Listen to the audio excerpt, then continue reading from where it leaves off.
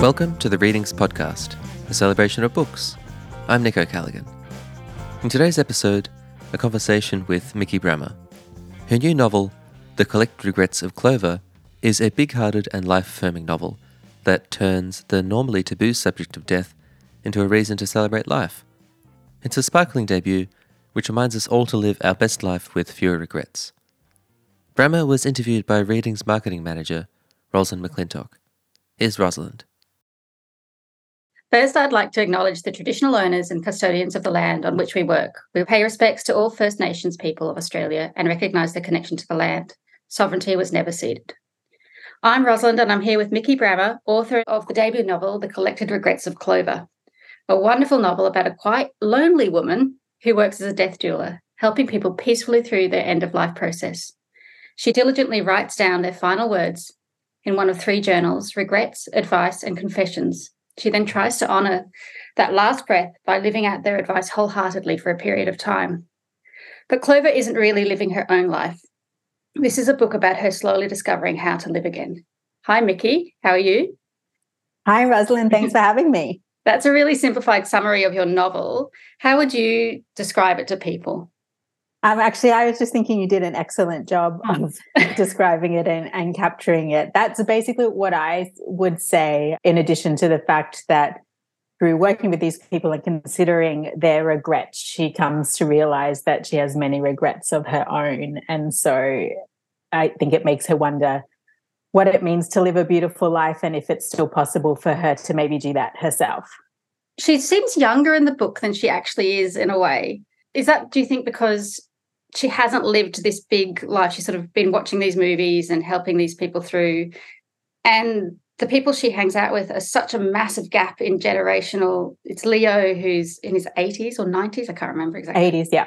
Did you do that on purpose as a juxtaposition or? Yeah, I did, because I think when someone, the way we mature is through having challenges, and a lot of that happens socially. And for someone who's been a bit of a shut-in and hasn't had the chance to have relationships, be that friendships or romantic relationships, then she's a little bit emotionally immature. And even though she's really great with the dying people, that's in a different capacity, because that's not really putting herself on the line or having to be emotionally vulnerable. It's where she actually finds her self-worth, because she can be strong for these people.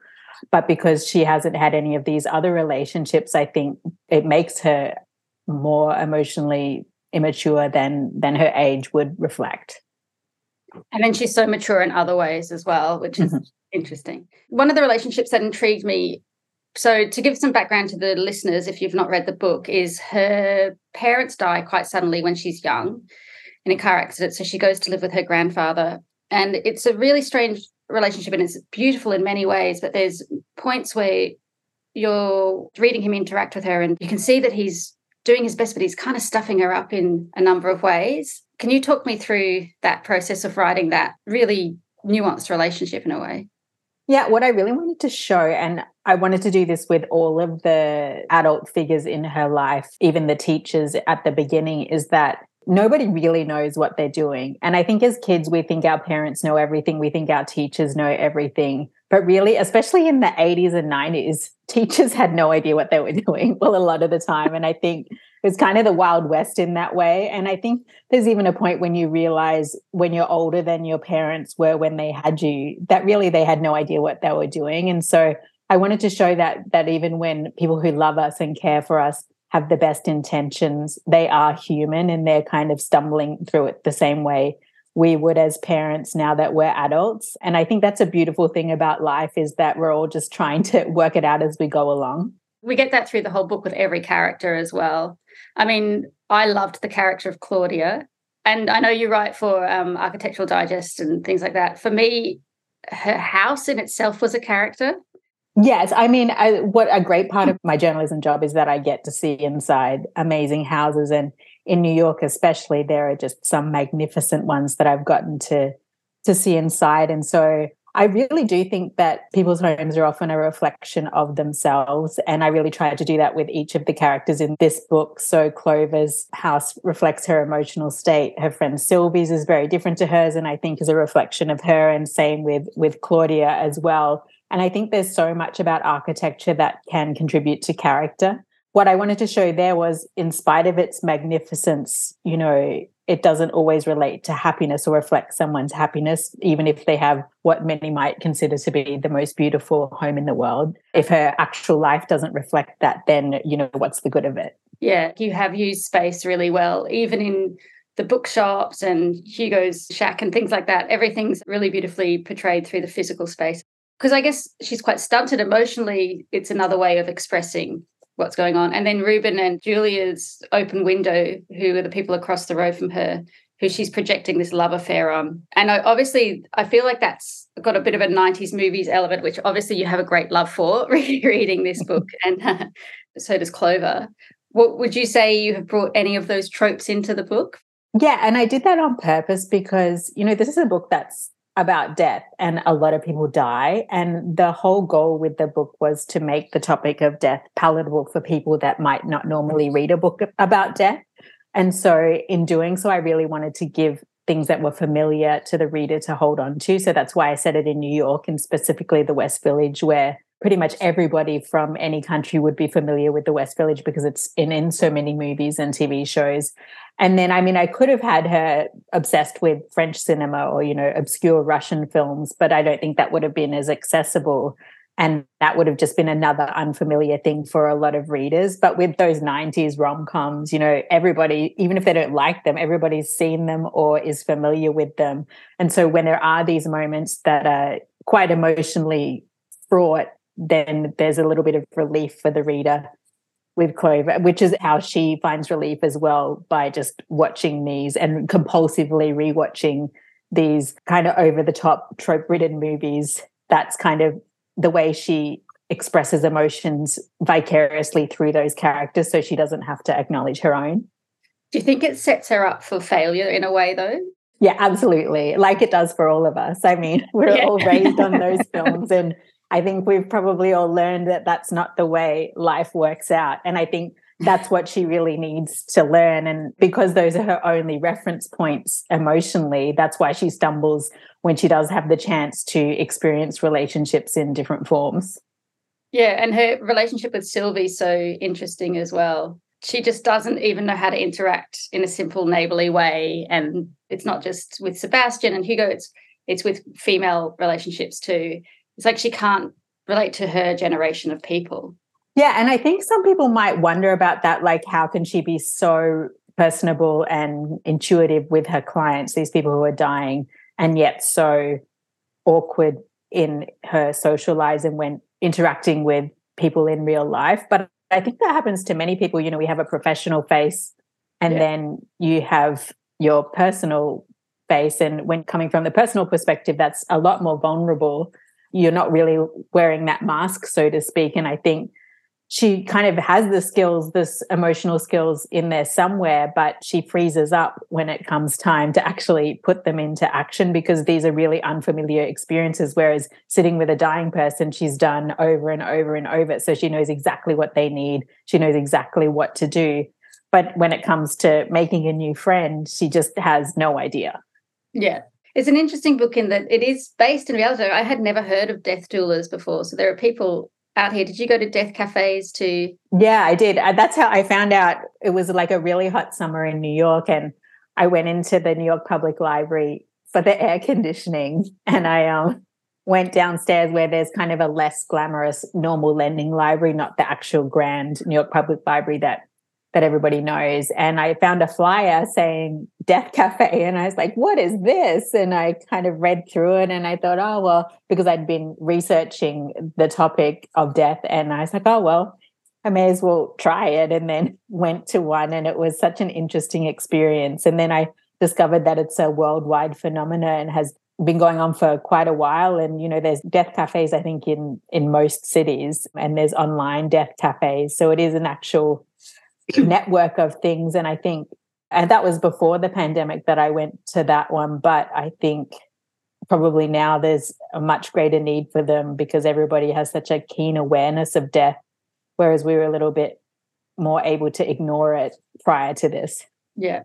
And did you write this novel through the pandemic? Yeah, like I'd had the idea before the pandemic, and then I joined a writing group where you kind of had to submit something every few weeks, and I didn't have anything to submit, but I really wanted to stay in the group. So I was like, oh, I probably should work on that idea I had. And so I'd started and I'd written a few chapters, and then lockdown hit and I was in New York, and, you know, it was really hard to get back to Australia, and I didn't have an urgent need to when a lot of people did. So I just stayed here in New York, but a lot of people I knew here had left as well. So I kind of had a lot of time to myself. So I sat down and wrote, which I think a lot of people with books coming out now did exactly the same thing.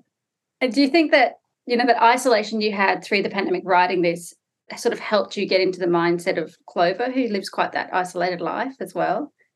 Yeah, I think so. I mean, I enjoy alone time, but not in the same way as her. You know, I like bouts of alone time and then like being social again.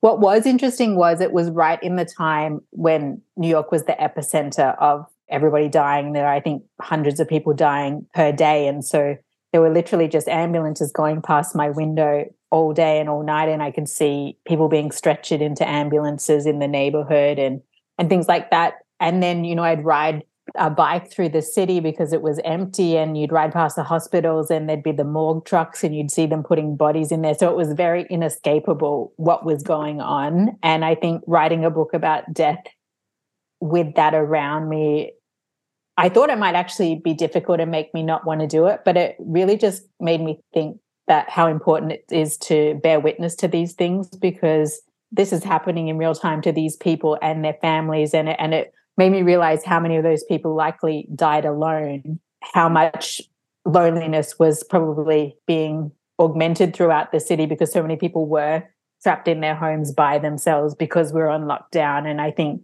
everything resonated all the more while I was writing it. So it was really interesting to be writing during that time. It's interesting, though, because, I mean, the novel isn't just about death. There's obviously sad points, but the novel itself is not a sad novel.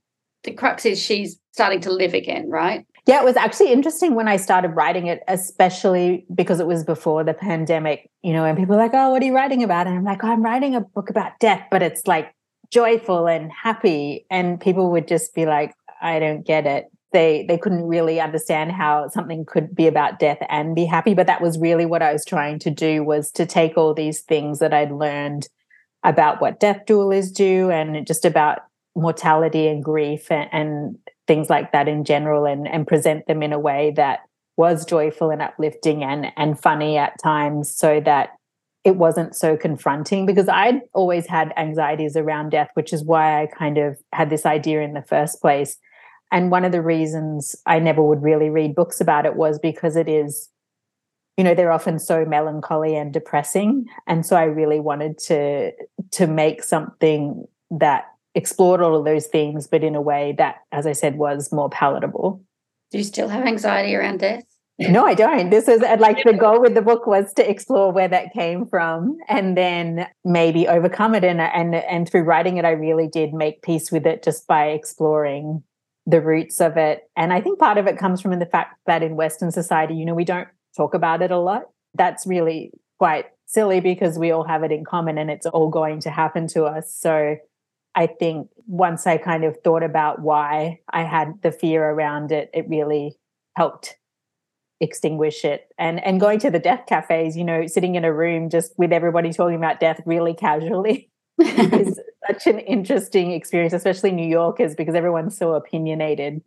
I think talking about it, and that's what I hope the book does, is just makes it a more open conversation for people in general, because I think if we can have the conversations, especially with our loved ones, before the time comes, it's never going to be easy in that moment, but perhaps it could be a little easier when you know people's last wishes, or you've said the things you wanted to say to them, or you know what their regrets or confessions might be. I think the more we can all talk about it, I think the healthier we can be. And I love those three things. You sort of distilled your final words into those three. You've got regrets, you've got confessions, you've got advice. Like there's three things in life that people go out on in a way.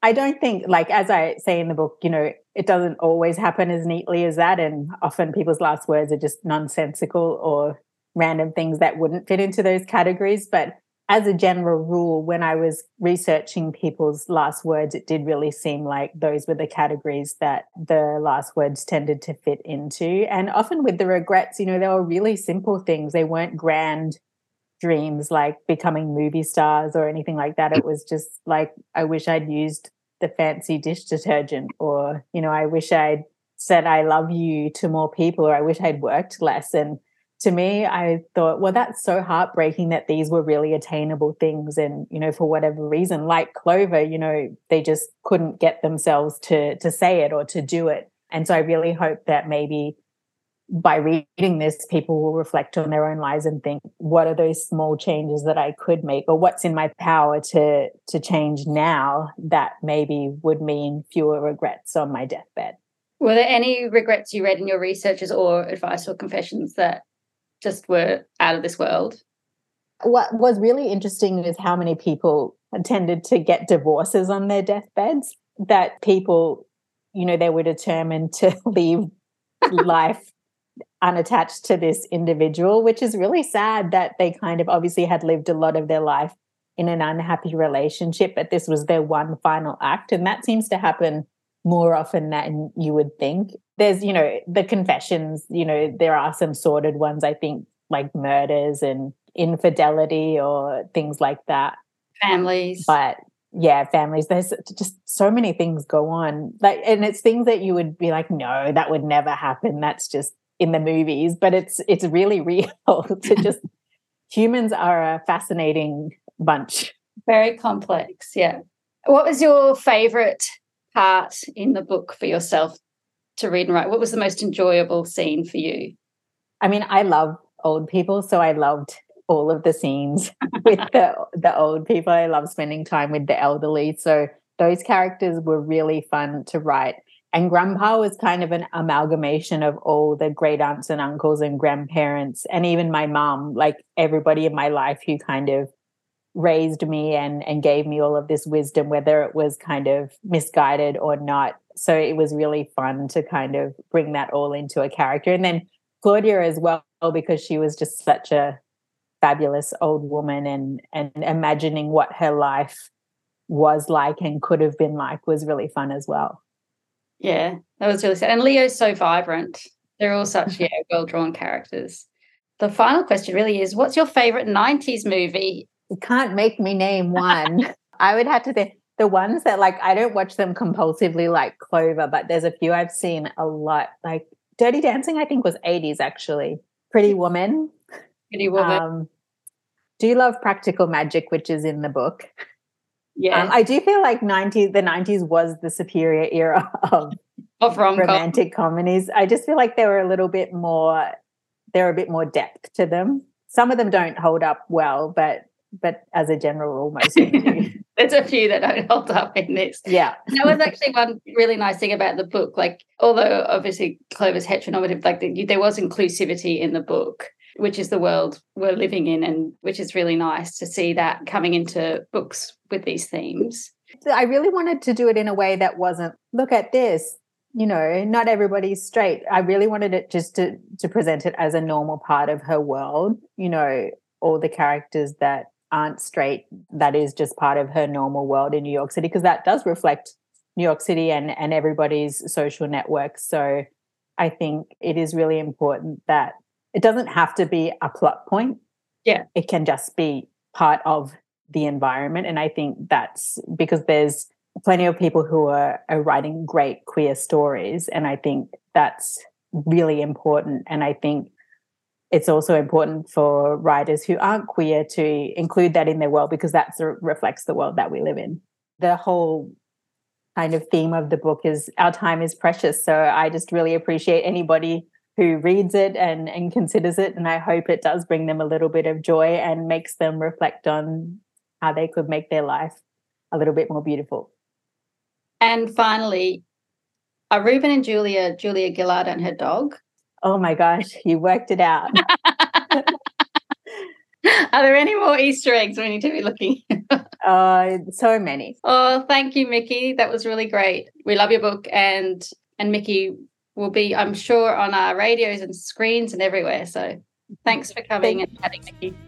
Thanks so much for having me. It's been a pleasure. The Collected Regrets of Clover is available via all reading stores and at our website, where you'll also find all kinds of other recommendations for great books, music, film, and TV. You can also sign up to e-news or to receive our free monthly newsletter, The Readings Monthly. The Readings podcast is produced by me, Nick O'Callaghan. The show's music is by Tom Hoskins. All episodes of the show are recorded and produced on the lands of the Wurundjeri people of the Kulin Nation. I'd like to acknowledge traditional owners of this land and pay my earnest respects to elders past, present, and emerging. Thank you.